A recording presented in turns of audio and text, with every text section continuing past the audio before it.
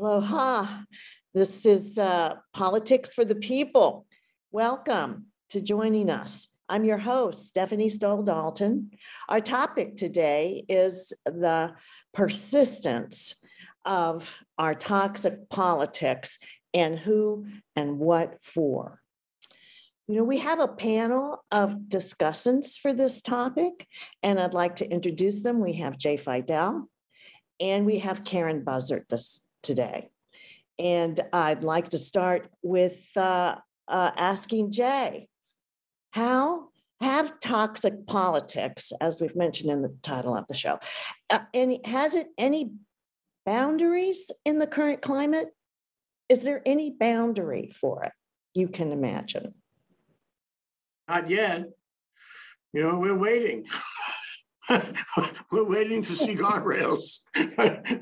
we haven't seen them yet. Is there nothing the GOP won't do? And we haven't found the limit yet.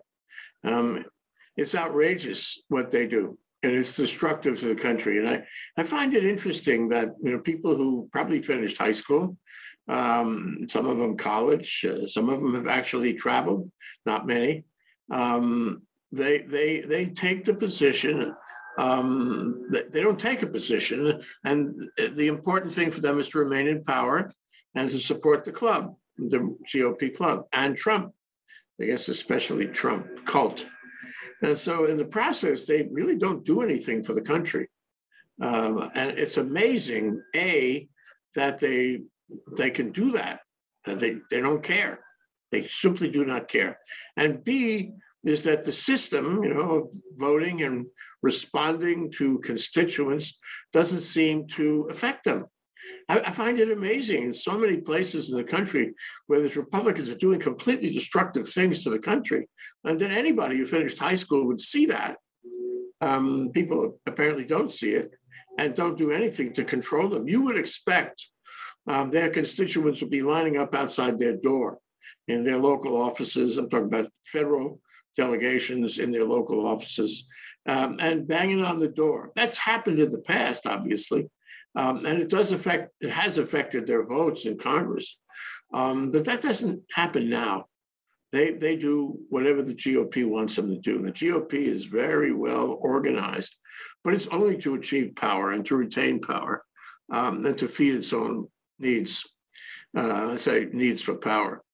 So the bottom line is that what we have is a government that is completely ineffectual, because Congress that's completely ineffectual, because you don't have the Senate, and because of Manchin and Sinema, and you have the House by a thin margin, and the likelihood, of course, this is the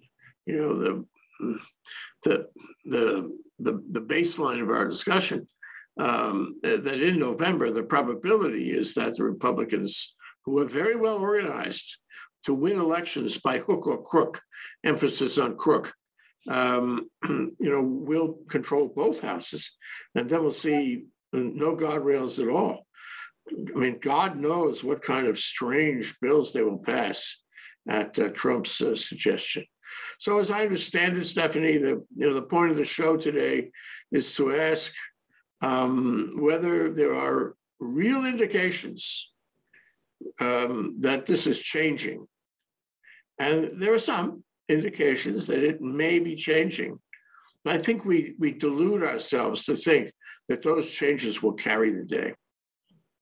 Well, in addition to the lack of any qualifications whatsoever, if I hear you correctly, there's also absolutely no policy plan. There's no platform.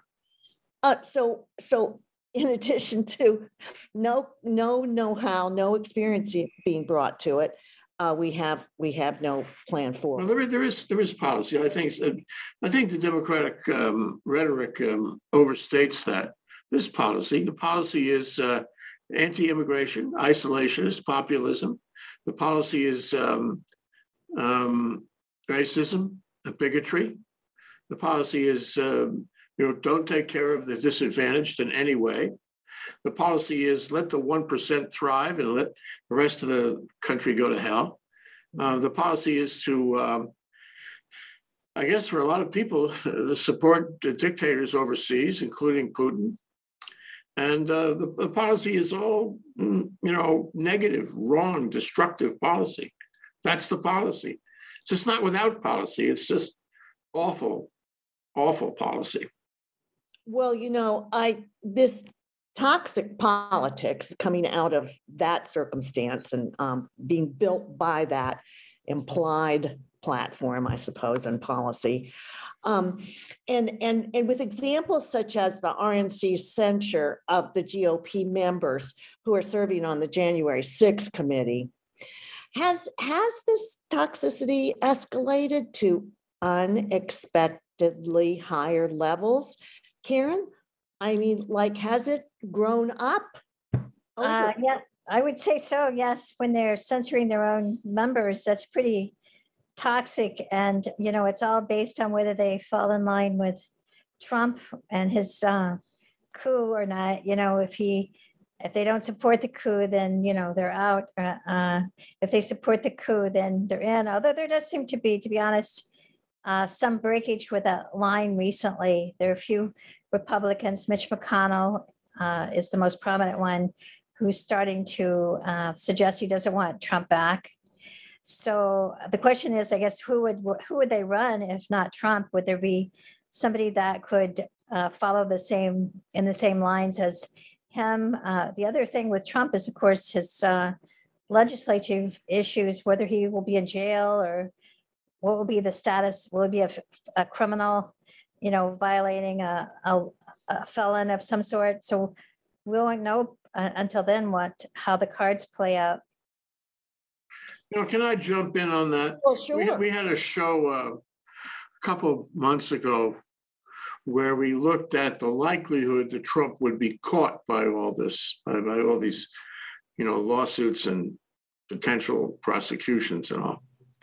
And I made a list of 50 tactics that he might employ.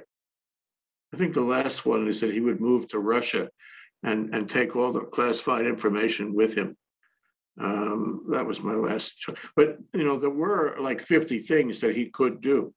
We haven't even started that list yet. There's so many things, intimidation of witnesses, intimidation of jurors, and intimidation of judges, claiming it's all a witch hunt, having his people get out in the street and protest.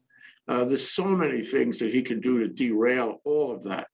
Mm-hmm. So although, the liberal press tells us that there's progress made in those investigations in New York, and I guess in Georgia, and the liberal press tells us that, there may be prosecutions of one kind or another coming down the pike because of the insurrection.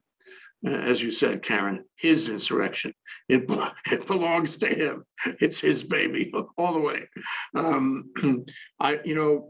Query whether it's going to catch up with him. We don't have that much time. But in the meantime, on the other side of that coin, the Republicans, we can never forget this any day of the week. The Republicans have been busy dismantling our voting system. And they have done a remarkable job. You got to hand it to them. Where the Democrats, complain and blame and talk high policy and high moral values. Fact is, the Republicans have already done a really good job in screwing up the voting system, and really that's the issue of the day from now till after November 2022. Whether the voting system has enough left to work. Well, and in regard to Karen's comment about McConnell being maybe a tiny little green spot in this dearth of any positive signs at all, but he was critical of the RNC's chastising the members on the January 6th committee. And is it true that, as Trump then said to the world in his way now, that the Senate leader does not speak for the GOP, And neither does he speak for the vast majority of the voters for the Republican cause. So let's see, let's go back. Karen, can you talk to that? Is that true that he said that? And what's the value of that comment from the? Well, I think it's very valuable because he took a stand not only against Trump, but against the Republican National Committee who, said that it was a normal, I forget how they phrased it, it was a normal political activity to stage a coup or whatever. And they got a lot of pushback from those remarks, including not just Mitch McConnell, but a lot of other, like Mitt Romney, I think, pushed back. And there was other Republicans who pushed back against those remarks. So, but one of the things I did happen to look at recently was just speaking of voting restrictions, as Jay brought up a minute ago, there have been a lot of voting restrictions put in place, but conversely, even though we don't hear about it, there's also voting expansion occurring in a lot of states through the Democratic states. So both are happening at the same time. We hear a lot about the restrictions, and I think the scary part of the restrictions is the intimidation of the electors who are, trying to keep it impartial. Like they've had a huge mass resignation of people who were, working in the voting arena, like the electors, and they're afraid because they're getting all these threats and intimidation. I think that's really horrible that, they can't even have a fair election without being intimidated or their families being threatened. Mm-hmm. But there have been some laws passed, and that is, according to what I found, 25 states have expanded voter access, particularly through voting, making it easier to register, Okay. Mm-hmm. Very good. automatic voter registration in some states, whereas that's true. There have been some states who went the other way, usually the southern states, which they've removed the mailboxes so they can't put their ballot in the mailbox, and they've done That's the drop box. You're referring to the drop box, right? Right, the drop box, right. And they purged a lot of people from the rolls. They put in place as part of their new legislation deadlines on when you could vote or when you register to vote. So a lot of people didn't know about the deadline. So like they kicked in Georgia, like half the voters off because they missed the deadline. So they're doing stuff like that. But it's interesting, they have so far failed their big goal.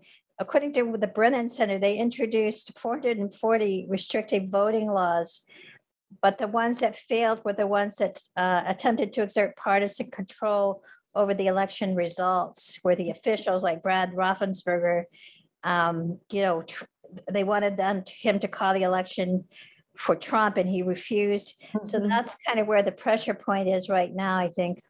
Well, they're trying to elect Republican acolytes to those offices, to Raffensperger's office all over in every state, and they put them on the ballots, and these guys are absolutely unqualified, and they're absolutely not impartial. They're partial. They're Republicans, and their sworn duty is to screw up the election. Now I just want to mention, I saw something on one of the channels that I do watch. It was a nonprofit, an ORG by the name of runforsomething.org, run by a woman named Littman. That's all I remember. But this was a very worthy organization because they were running candidates against these GOP acolytes, and they were trying to beat that initiative, in every state where it has appeared. And if I thought to myself, we talked about last time, Stephanie, we talked about deciding where you would put your money to make a difference. And that is an organization where you could put your money to make a difference. Because it's a pressure point, as you said, it's a pressure point. And if we can't have a clean vote, if there's confusion, people won't vote at all. If there's fatigue, call it political fatigue, they won't vote. They've given up, a lot of people. In 2020, the people were voting because they were somehow activated, and that carried the day. Not a sweeping result, but it carried the day. Query what's going to happen in 2022. It may not be the same result. It may be that people are really tired of all this toxicity. They're tired of the daily fight. They're tired of the lies, and they've kind of given up. And then they find things like the Republican effort to control the Secretary of State's, and with people who are sworn to destroy the voting system. There's all these efforts that we find that Trump has made and could again try. Although he doesn't have the power of the White House, he could again, through his acolytes, try to find ways to do the same kind of terrible things.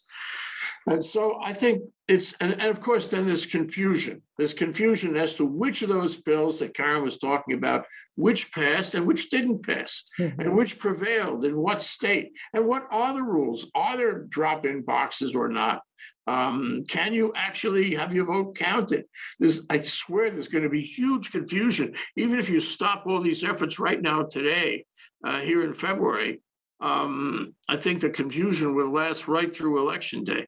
And so that's a factor to consider as to what is going to happen here. And there is Election Day going on. Okay, so today in Texas, it's early voting. It started today, and it started with at least 40% of the mail-in ballot applications, which are due tomorrow, being rejected and disqualified and sent back.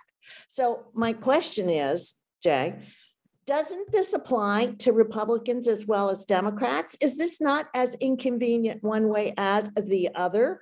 Who's happy about this? From a logical point of view, you would think it does.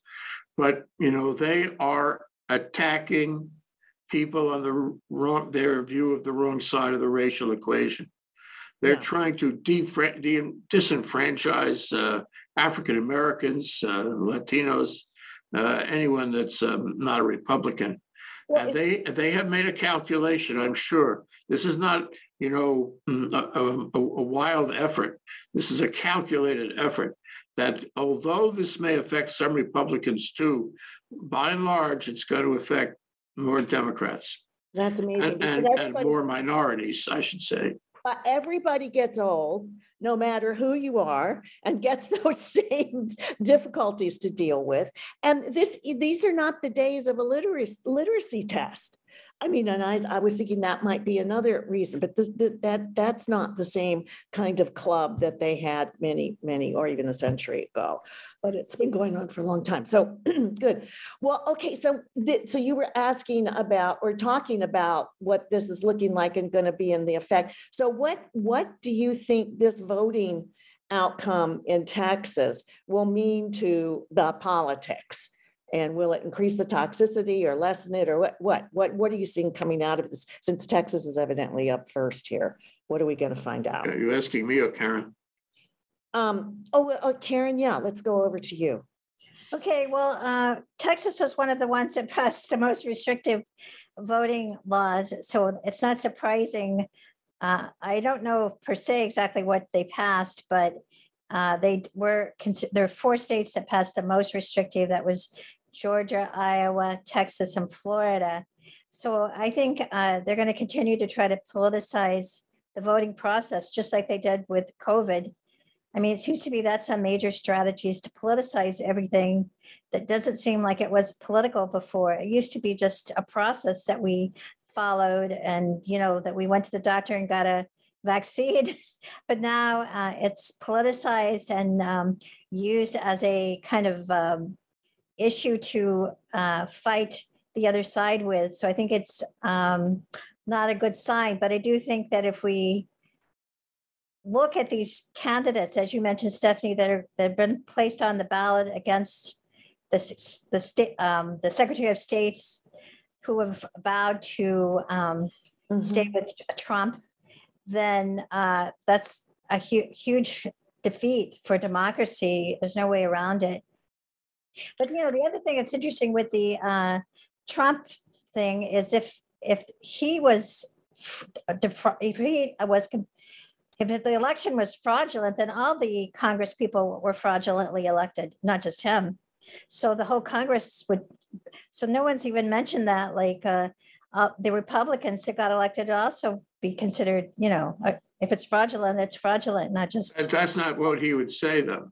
He would say is that the fraud is being done by the Democrats and the Republican Congress people. They were properly. That's what he would say, because the man lies. He's a pathological liar, and when you identify a pathological liar, I don't know about you guys, but I have met pathological liars. And the old question after you watch them for a while is, how can you tell when they're lying? And the answer is when their lips are moving. Okay. Jay. I think it was one of the factors, Stephanie, that we have to consider. And let's call it the Canada phenomenon. Let's call it the bridge to Canada phenomenon. That was largely organized by the GOP here in this country. And you mentioned Florida. Florida was among the states. There was recently a tabulation of the money that flowed into Canada for that protest. And it was, certain states were prominent in the money that came from those states to create that protest. So I would say the protest was created in the United States by the GOP. And the money came from states like Florida and maybe Texas too, to support and foment that unrest. And I mention all this because I think the GOP, it goes beyond what we were saying early on about the toxicity. These guys are dedicated to bringing the country down. It's just completely madness. It's madness. It's out of Germany in the 30s. It's out of this world.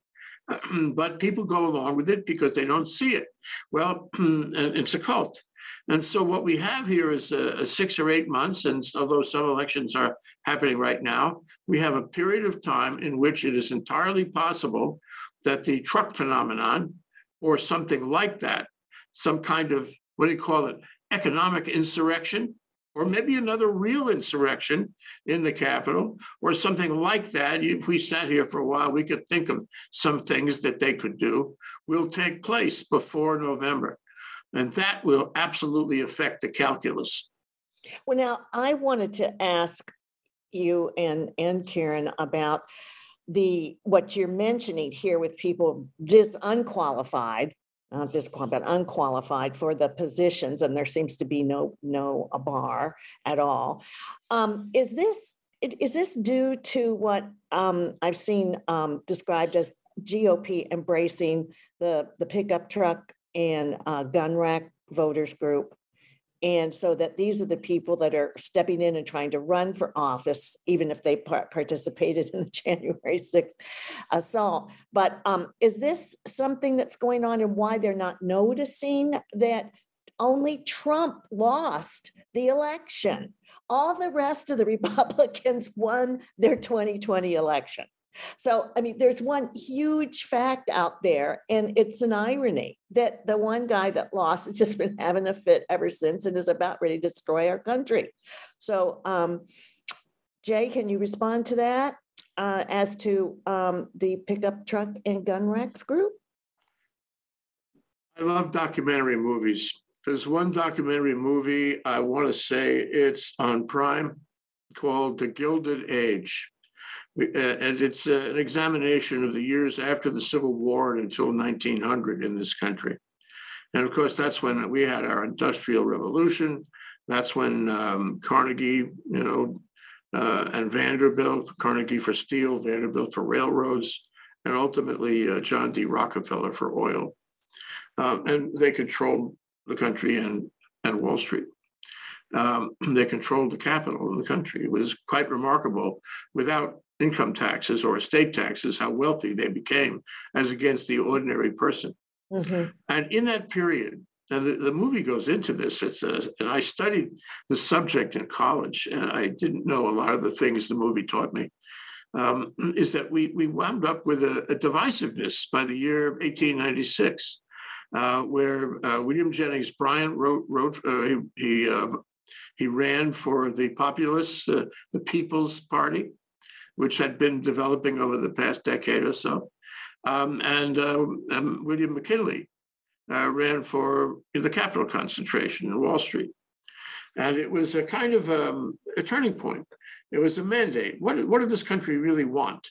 Did it want to be controlled by the people and the populists in the center, in the hinterland of the country? Those guys who ride around with the shotguns in the back of their pickup trucks, those guys, and don't care much about what happens on Wall Street? Or would it be controlled by Wall Street? And McKinley won. And that's kind of where the movie goes.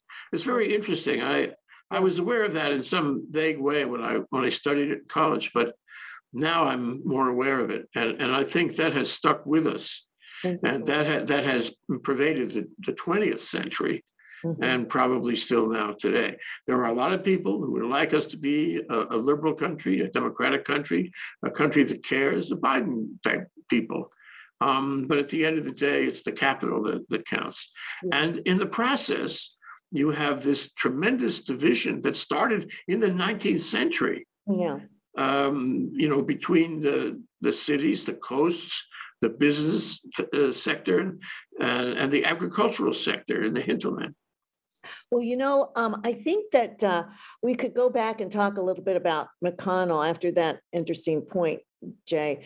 But Karen, was Trump's comment threatening to McConnell, the one we mentioned earlier about how he doesn't speak for anybody, no matter that he's the Senate leader?